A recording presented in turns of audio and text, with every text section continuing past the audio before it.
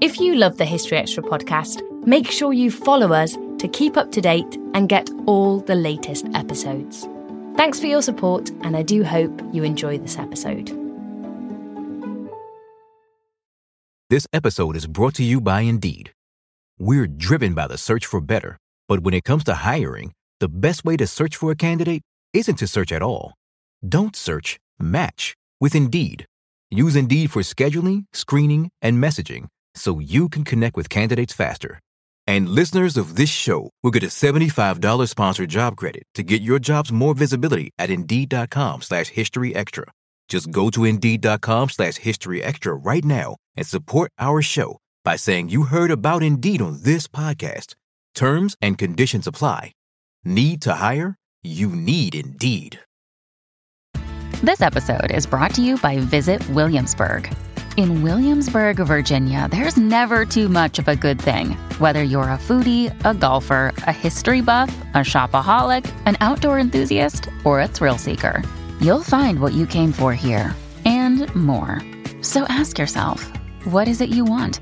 Discover Williamsburg and plan your trip at visitwilliamsburg.com. This episode is brought to you by Twizzlers. Long day, late night, feeling a little bored? Twizzlers is the ultimate sidekick for any moment of the day, no matter what kind of day you're having. The perfect level of sweet and a fun excuse to sit back and relax. Unwind with Twizzlers. To buy now, visit Hersheyland.com/Twizzlers.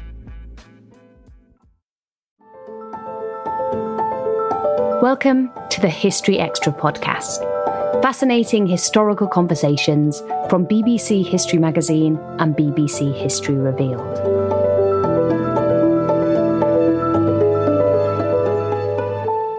How important is it for period dramas to accurately reflect the past? And what ethical concerns are raised by actors playing fictionalised versions of real people? These are just some of the issues raised by recent films and TV series, including Series 5 of The Crown, which is released in the UK today, the film The Lost King, which dramatises the discovery of the remains of Richard III beneath a Leicester car park, and the Netflix series Dahmer, Monster, The Jeffrey Dahmer Story, which portrays the grisly real-life murders of a serial killer in the United States in the 1970s and 80s. To get their take on all of this, Matt Elton spoke to the historians Nicola Tallis and Fern Riddell about the tricky balance between history and drama.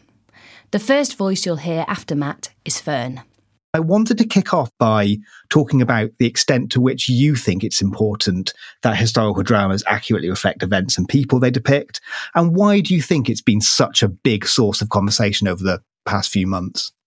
Well, I think probably having worked as a consultant in drama, I feel very strongly about this, and that is that we have to have historical accuracy. It's one of the most important parts when you're talking about something that is recreating a world, an ancestor, or an event from the past. If you're recreating a total fantasy world, then of course accuracy is completely in the eye of the beholder, in the eye of the team that are making it.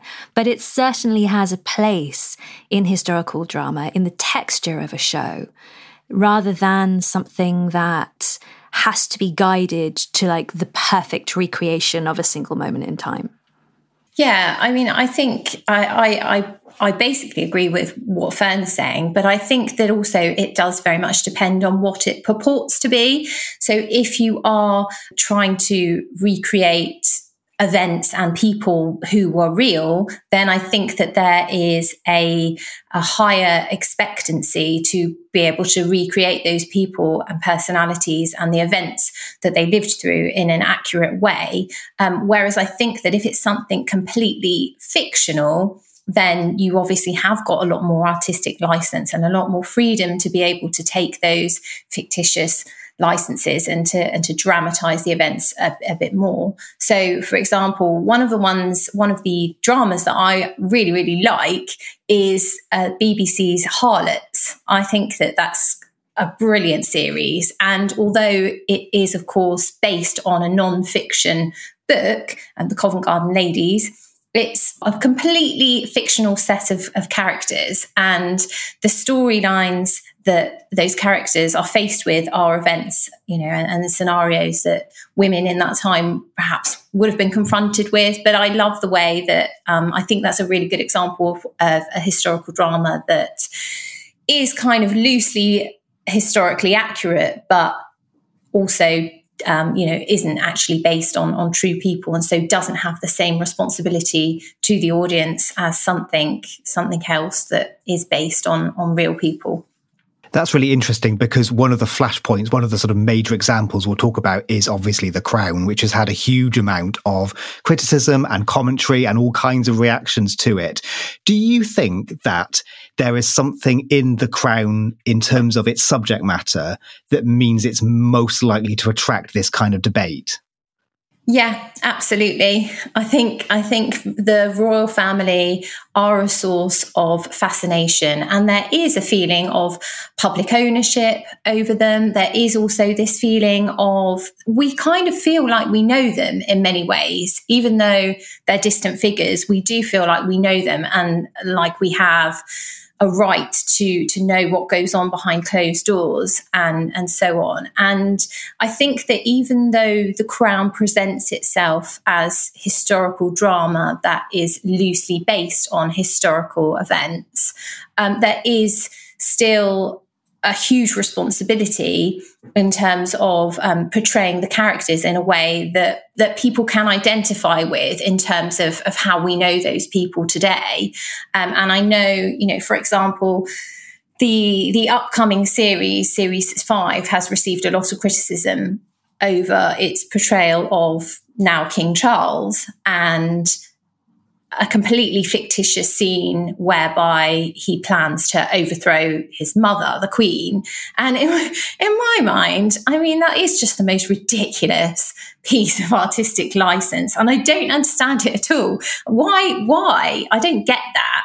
I think, generally speaking, anything that purports to be historical drama that helps to engage the audience and encourages them to find out more is a good thing. But you wouldn't have to do too much digging to find out that, as far as we know anyway, King Charles had never plotted to overthrow his mother and force her to abdicate. It's just silliness.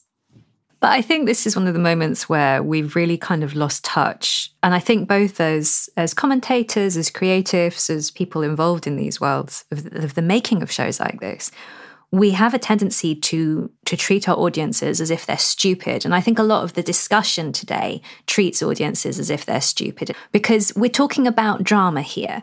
It is fiction. It is a complete fiction, even when it is dealing with real people and people that we feel connected to or that may be living today. Dramatizations will always be a fantasy. It will always be made up. There will always be kind of an artistic and creative license taken. And if you want to learn about something, watch a history documentary. If you want to be captivated by a world and excited by a world, watch a drama.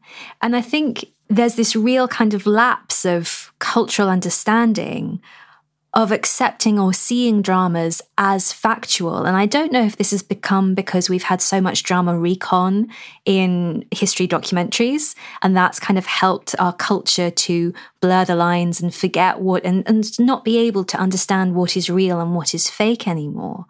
But when something like The Crown comes under fire, I do struggle to understand the outrage in totality, because one of the things it does really well is it draws in rumour, it draws in gossip, it draws in things that were talked about at the time but never substantiated, and recreates that. And in many ways, that is kind of truthful, but it's also sticking to the fantasy world that they are making. It isn't real. And, there's a reason why we look at Shakespeare's historical plays in English. We study them under English language, we study them under drama, we do not study them in history, and we need to understand our historical dramas are the same. They are fantasies at the end of the day. So it sounds like we're saying, because these dramas tend to flatten almost the historical truth, but also the commentary of the time, and don't make it clear where the boundary falls between those two, it's almost like we're presenting these things to an audience, but not giving them enough information or the notes in order to make sense of that distinction. Is that right? But it's a drama. Why should we have to? Like, if you're sitting down to watch a show and it's a drama, you should understand from the start it's going to be, even if it's using real people, even if it's using real life, it is going to be a fiction. No one was sitting there with a recorder recording every word, as much as historians like us wish that they would, so that we could say, yes, that's absolutely accurate. That's true. I think one of the things that's exciting is when people who make drama, producers, writers, showrunners, are in love with the worlds that they are making and in love with accuracy. Because when you're working on a show like that, then as a historian, you get those moments where real history comes to life. So on River Street, which is one of the shows that I was the consultant on and my absolute favourite for life, there were moments where I would see language and exact moments recreated perfectly as snapshots from time, but kind of sewn into the drama of the stories that we were telling. And it was such a beautiful thing to me to see those moments. So when you see something like The Crown that recreates perhaps a perfect story or a perfect quote from an interview someone gave, it can give people this real moment of, oh, that's accurate, that's truth, that's real. But you also have to understand that it's interwoven in amongst the fiction. And if you want to know more, you have to go and look at the accurate history. You cannot take the drama as truth. I agree. And I think, just to allude to what Fern said earlier, audiences are not stupid. Generally speaking, they have the intelligence to be able to accept drama for exactly what it is. And if they are enthusiastic and keen enough, they will go away and look things up afterwards. You know, I remember doing that myself with The Crown when I first watched it and thinking, oh, that's really interesting. Is that true? Did that happen? And I think that is one of the greatest strengths and greatest joys of historical drama also, is to be able to encapsulate the viewer and to be able to draw them into that story in the way that Fern was saying and encourage them to go and find out more about it. It's, I suppose, in some ways we could describe it as a jumping off point. And if it encourages people to find out the facts, then I think that can only be a good thing, really. I think, you know, what we're talking about here is the ethics of drama making. When you have a show or a showrunner and a cast and a writer who are absolutely committed to recreating truth, or as much as they can, understanding that it's also fantasy, then you do have something that can be really, really captivating. What is dangerous, and I think it can be really dangerous about the discussions we're having now, is when dramas don't have that care and don't have that accuracy and aren't interested in recreating anything truthfully. And I don't know how you feel about this, Nicola, but the thing I get really cross about is costume. Like when you sit down to watch a historical drama that will not have kind of the massive BBC budget, but there's people who just want to make stuff and they're just excited. And they've gone, when shall we set it? 1700s. And it's like someone in a Dorothy Perkins blouse walking in the back shot with a bit of ruffle.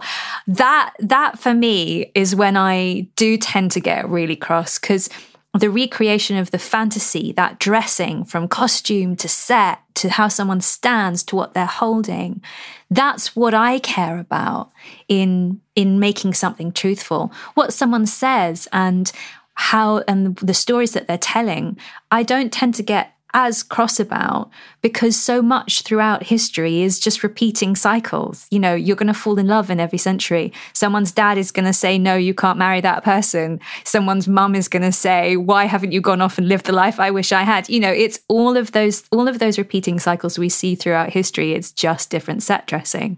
So yeah, for me, the things I get really cross about are the details when we recreate things. I think I'm the same to a degree, but not so much with costumes. Controversially, I don't mind too much. People are going to think I'm crazy for saying this, but I don't mind too much if you can. I don't know if you can see a bit of a zip, or maybe a zip's a step too far, but I'm trying to think of something else. But I don't mind that too much. But I do think I feel that way more about the settings and the backgrounds that are being used. And I feel that those ought to be as accurate or as truthful as they possibly can be. Interestingly, something that I've learned about Bridgerton and that I absolutely loved was the fact that they had their own tiara maker, which I thought was brilliant. And I mean, can you imagine going for an interview for that job?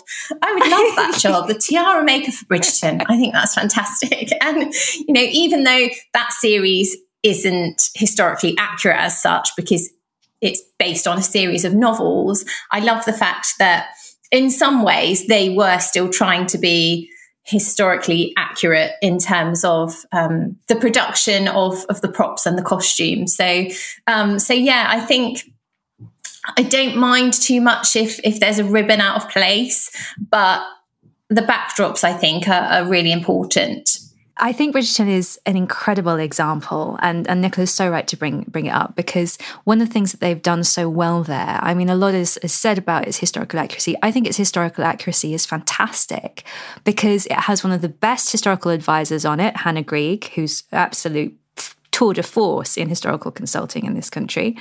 And it looks beautiful. It tells amazing stories, which, yes, are fictional, but the world that it's making takes you in a very real sense into the world of the 18th, 19th centuries, which is incredibly diverse, was caring about fashion, was full of radical people, and was full of gossip. So kind of all of those tentative threads that as historians we spend our time piecing together and wishing people knew about. You watch a show like Bridgerton and you are going to get such a better sudden kind of overwhelm of what that moment in time was like than if you sit down and you watch a very kind of, well, anything set in that period from 20 years ago, which is not going to show you the same kind of exciting narratives which were absolutely happening in that time.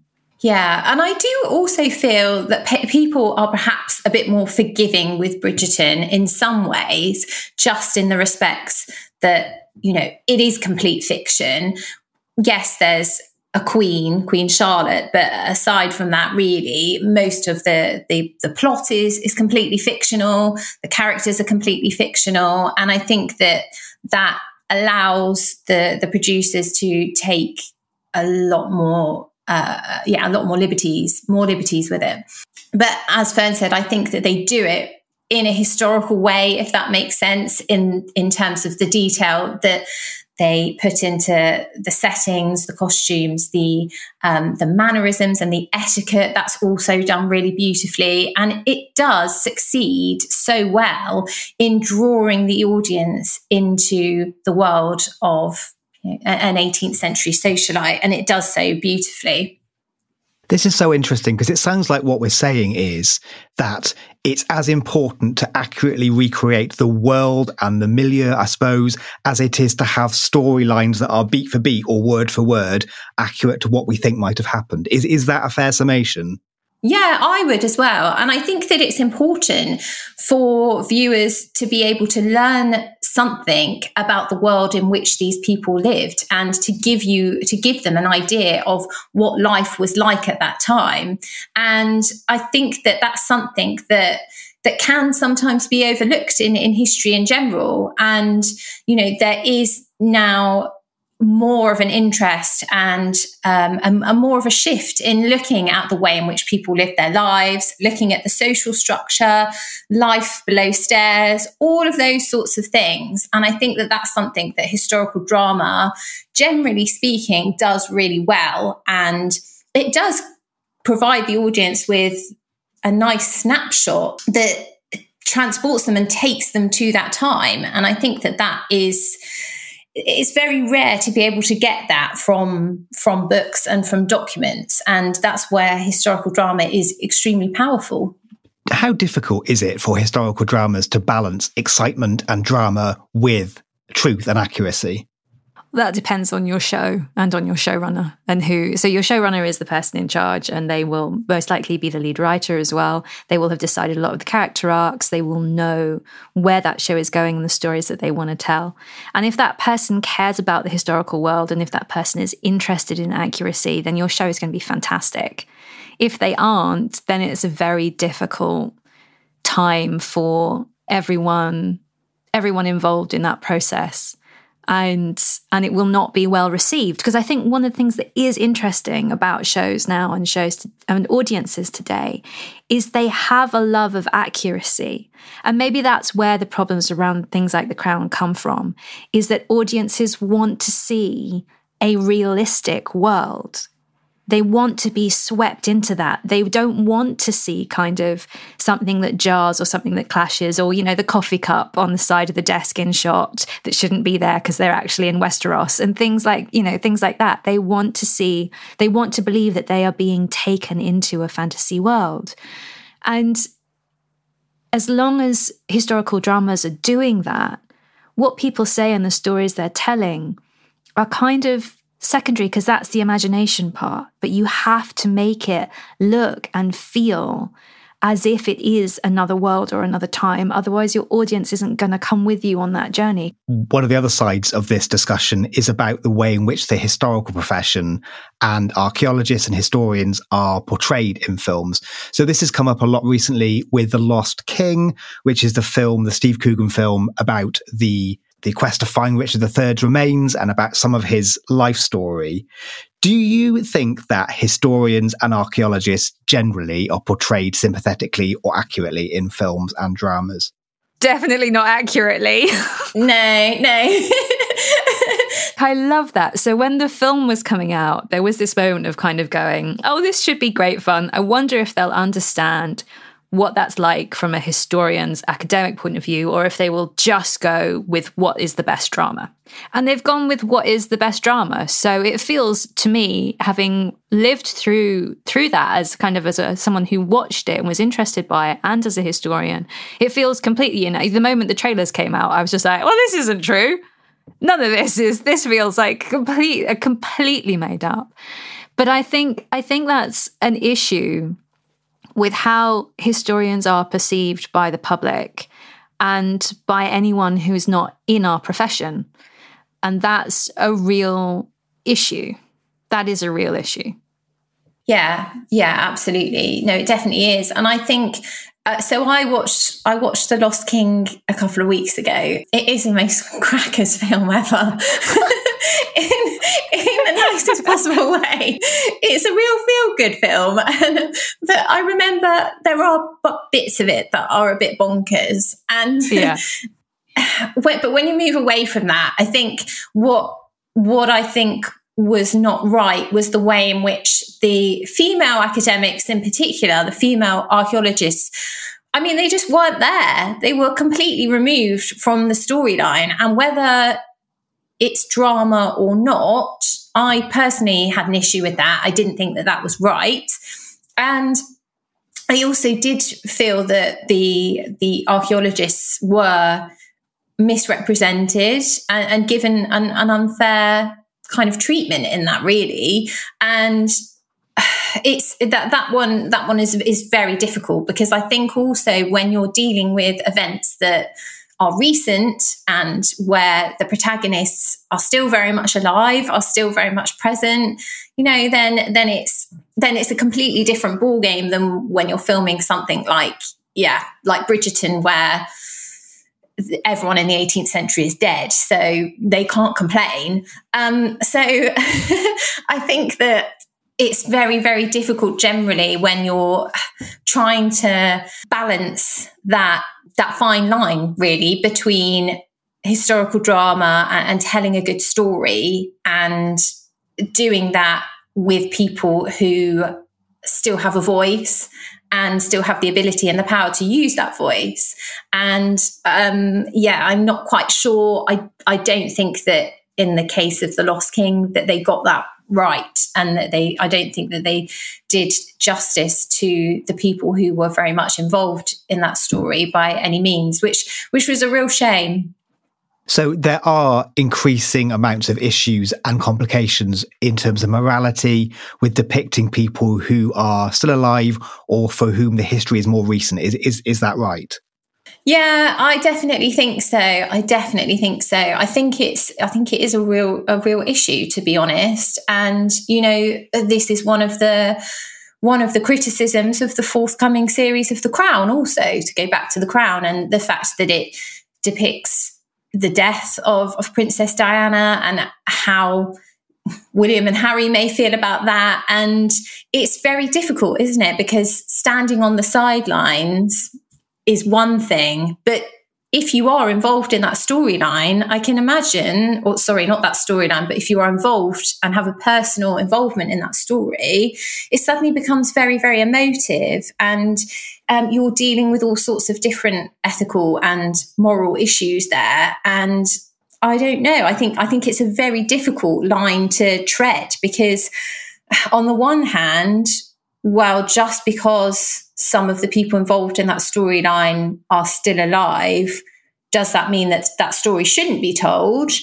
Or, should it be left alone? It's difficult. And I'm not quite sure where I stand on this. I kind of see both sides of the argument, and it's without doubt a very uncomfortable subject, and one that is always going to be extremely controversial. I think I agree with everything that Nicola is saying. And I think one of the issues that we have, again, this is absolutely about ethics and morality when it comes to making drama. When you look at something like the Dharma series, where you have a creator and a showrunner who says, I reached out to 20 victims' families and none of them got in contact, and they went ahead and made the show anyway. That's one of those moments where you really have to go, okay, there should have been safeguarding there. There should have been a conversation at the network there that said, this is an incredibly traumatizing, traumatic, horrific story. Is this the right thing to do? Who are we serving here? Because we certainly aren't serving the people who have living memories of those who were lost. And I think the job of drama in those situations, there are absolutely moments where drama has recreated recent events from tragic events from the past in very careful, very delicate and sensitive ways. And that should be the only thing that guides people who want to make drama about recent events. If you aren't doing that, if it's clear that the people directly involved do not want it made, do not agree with your telling, do not show how it's going to happen, then I think creatives need to understand that the backlash to those situations is entirely justified. And that perhaps that was not the right decision for them to have made. It was not the right show for them to have made because they haven't understood how people have felt about it. And you could make that argument for The Crown now that we are getting into the most recent events and the most recent history. There certainly is a moment where I felt, oh God, they are getting very close to home. This is, I think many of us will remember watching William and Harry walk behind the coffin. It was absolutely horrific to see those young boys have to do that publicly on a public stage. And whilst we have a lot of people feel that the monarchy is something that they own, these are also people who have never had any privacy to their grief. It's always had to be performed publicly for the benefit of a country. And now to see that happen again in drama with so many people directly involved, living as young people, not as people in their 70s going, oh, well, time has allowed me to heal those wounds. Perhaps it won't hurt as much. These are very recent events. And it is one of those moments where it does kind of feel like perhaps the Netflix gravy train should have gone, you know what, we'll stop in the 70s. 70s is far enough. Otherwise it's a bit too close to home. I was listening to this podcast, funnily enough, only this morning with Prince Harry whilst I was at the gym. And you think he talks about very, very openly and very candidly about the impact that his mother's death had on his mental health, continues to have on his mental health. And when you have got somebody who is talking about the grief that they are continuing to suffer in such a way, and as Fern said, the family, they have been forced to go through this very publicly, then is it right to dramatise that for people to watch? I don't know. I don't think it is really. I think Fern's right. I think a cut-off line somewhere prior to the events of 1997 would most definitely have been morally the correct thing to do. And so I'm not 100% surprised at all that the Crown is receiving so much backlash, because these boys, or men, sorry, as they are now, and their families are now going to be forced to relive these events that they're already having to deal with on a daily basis. So no, I think I think it's very unfair, and it's not, the Diana issue, for example, is never going to go away. It never has gone away. It has consistently popped up. And Diana's appeared in films, in documentaries, in all sorts of things. And I feel like, what has the Crown got to add to any of that? And probably, I would say the answer is nothing that we don't already know, or that hasn't been done before.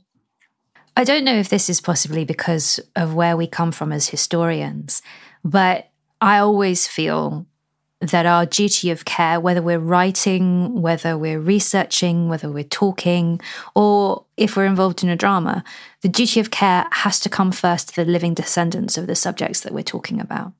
And I think that kind of guides how we react to shows as well, and why backlashes can be so strong, especially from the historical community.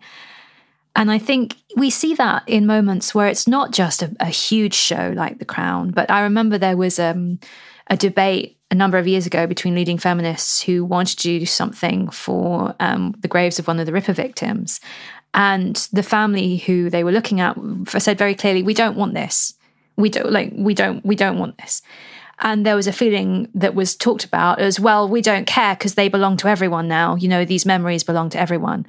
And I think that's a moment where morally we need to do better, because as much as history is everyone's, the people in it, the ancestors or the living descendants who are left, it's theirs first.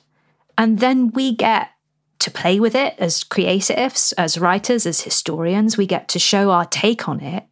But it has to come with an understanding that either you have the family's permission, or if you're going against them, you've got to be bloody sure you've got a strong enough case. And that is where I think The Crown kind of falls down for me. Now where we're going with it. Still to come on the History Extra podcast.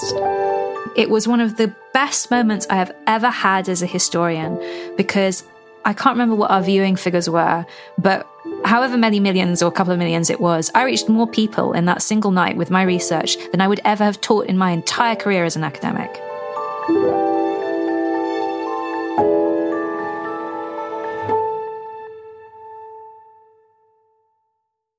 This episode is brought to you by Indeed. We're driven by the search for better, but when it comes to hiring, the best way to search for a candidate isn't to search at all. Don't search, match with Indeed. Use Indeed for scheduling, screening, and messaging so you can connect with candidates faster. And listeners of this show will get a $75 sponsored job credit to get your jobs more visibility at Indeed.com/HistoryExtra. Just go to Indeed.com/HistoryExtra right now and support our show by saying you heard about Indeed on this podcast. Terms and conditions apply. Need to hire? You need Indeed. eBay Motors is here for the ride. With over 122 million parts, you can make sure your number one ride or die stays running smoothly. Brake kits, LED headlights, bumpers, whatever your baby needs, eBay Motors has it. And with eBay Guaranteed Fit, it's guaranteed to fit your ride the first time, every time. Plus, at these prices, you're burning rubber, not cash. Keep your ride or die alive at ebaymotors.com. Eligible items only. Exclusions apply. This episode is brought to you by Twizzlers. Long day, late night, feeling a little bored? Twizzlers is the ultimate sidekick for any moment of the day, no matter what kind of day you're having. The perfect level of sweet and a fun excuse to sit back and relax. Unwind with Twizzlers. To buy now, visit Hersheyland.com/Twizzlers. This Jeffrey Dahmer series, which is called Dahmer Monster, the Jeffrey Dahmer story, is, I think, one example of a genre of sort of true crime stories that have been increasingly popular, I think, since the pandemic, maybe a bit before that. There was some debate here in the office about whether these true crime things are actually history, whether we should be including them in a discussion about history. Do you think that tells us something about the way in which they've been put in their own genre? Do you think it's right to see them as history? Of course it's right to see them as history. I'm sorry, I've got questions for the office now, because how is it not history? Of course it's history. And I think if anyone's trying to kind of skive off true crime as its own separate thing, as a special thing, you cannot do that without talking about history, because police procedure is similar to how historians investigate the past. I say to everyone I can, you have to understand historians are private investigators. That's what we do. That's what we're doing all the time. We're researching, we're piecing together lives. True crime or crime research and historians and investigation, we all live in the same little world. We're all using the same skill set. So you can't separate true crime from history, especially if it's something in the past, because it's all connected. You can't talk about Jeffrey Dahmer without looking at historical serial killers in the past. How do they operate? Why are they operating in this way? How did people react then? Was there the same horror? Of course there was. We've always found serial killers terrifying and been drawn to the stories because they are such aberrations. So I realized I got into a real rant, and I was just about to just trying to rein it back in. It's completely fine. Well, no, it's because I absolutely love true crime, and I love history, and I love horror. And when you love all of those things, and you're living in the world we're living in now, which is far more sensitive and far more geared towards the ethics and the morality of looking at these stories and how we make those choices, there are times where it can feel quite tough. And you have to sort of sit there going, why do I like this? Or should we really, how are we supposed to tell these stories sensitively? And I think it's questions we have to ask ourselves. I think throughout history, people have always been drawn to horror and horrific moments because you either don't want it to happen to you, or you want to understand why it happened, or you're just kind of rubbernecking, because that's a very human thing as well. And it never stops. Rant over. To draw together some of the themes we talked about in this fantastic conversation, thank you so much. Do you think that historical dramas' opportunities to interest more people in history, do they outweigh the potential problems we've talked about in terms of morality and accuracy and the other issues we've discussed? No, I don't think they outweigh. I think nothing should outweigh morality, and nothing should outweigh historical accuracy. That's just my instant gut reaction.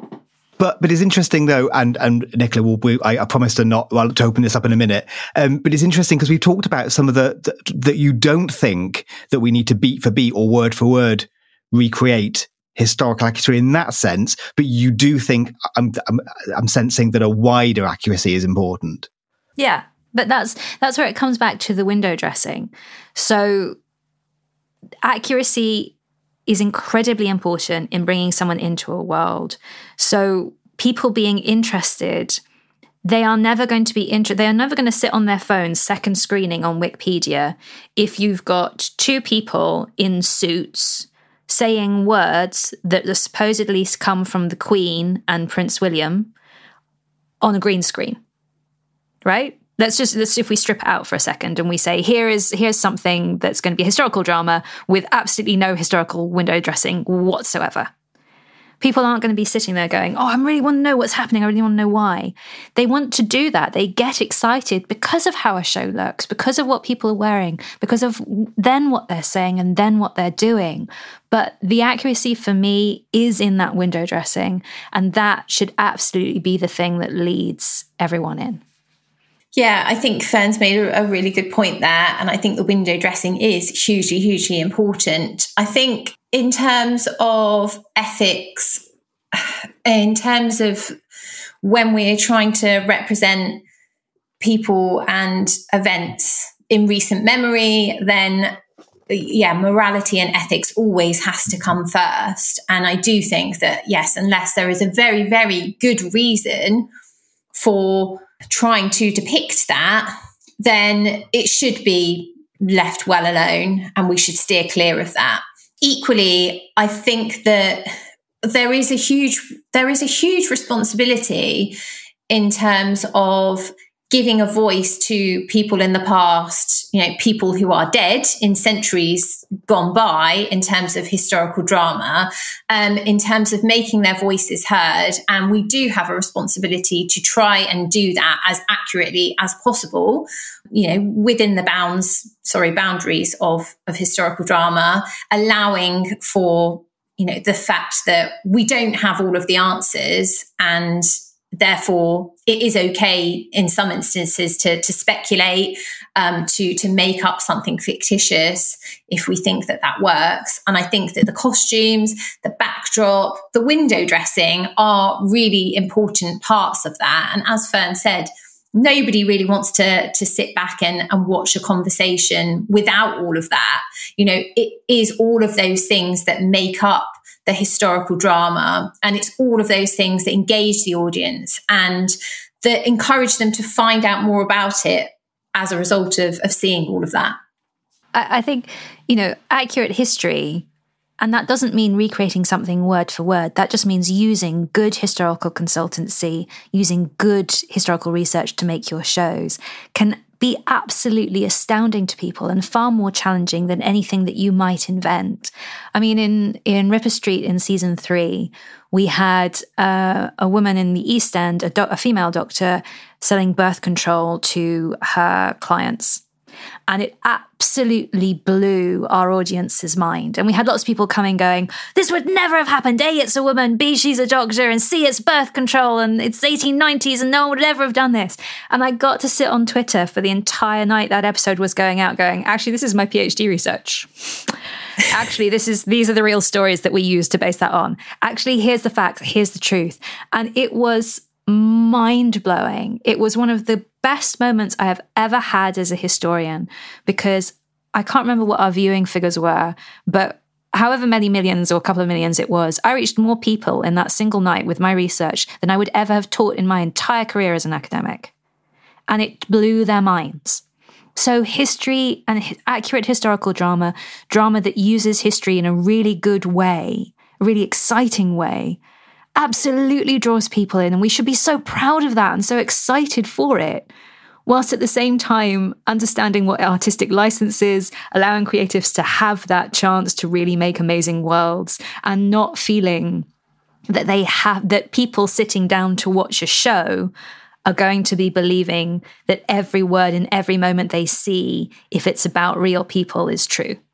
We've talked about some heavy old issues in the past hour or so thank you so much. I wanted to end with something a bit lighter and to see if there are any historical dramas or films or series that you'd like to champion or that you'd like to highlight who navigate the difficult terrain we've talked about particularly well, or that you think don't get the attention they might otherwise deserve. Well, no, I think for me, this kind of blows everything that I've been saying out of the water, but that's because I can just do it as a fan. So I absolutely love anything that is a dramatization of the Three Musketeers. I absolutely love it. I will swords, flashy shirts, a bit of leather, horse riding, complex interpersonal relationships, love, horror, the Cardinal Richelieu, all of it. I'm obsessed by it, and I will sit down and watch whatever that is. Do I care about historical accuracy in that moment? No, because I don't have a clue if it's true, because it's not my period. But it's about making that fantasy world, and it's about making that kind of that world that takes us into a different time and a different place. And I think for everything that we've talked about, that should be up there on top of our list, amongst ethics, amongst morality, amongst what we owe the people in the past, is that when you're making a historical drama, you should be having fun, and your audience should be having fun. So Three Musketeers for me, every time.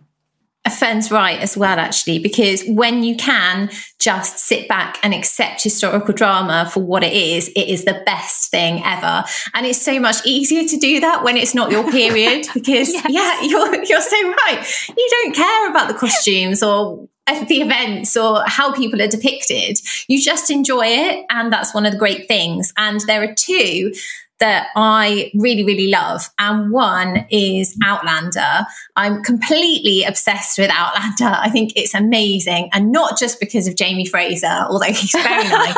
And I mean, let's face it, we all know that traveling through time is an impossibility, but it doesn't make it any less attractive and any less addictive. It's amazing. It's brilliant. And it gives you kind of a snapshot of two different times.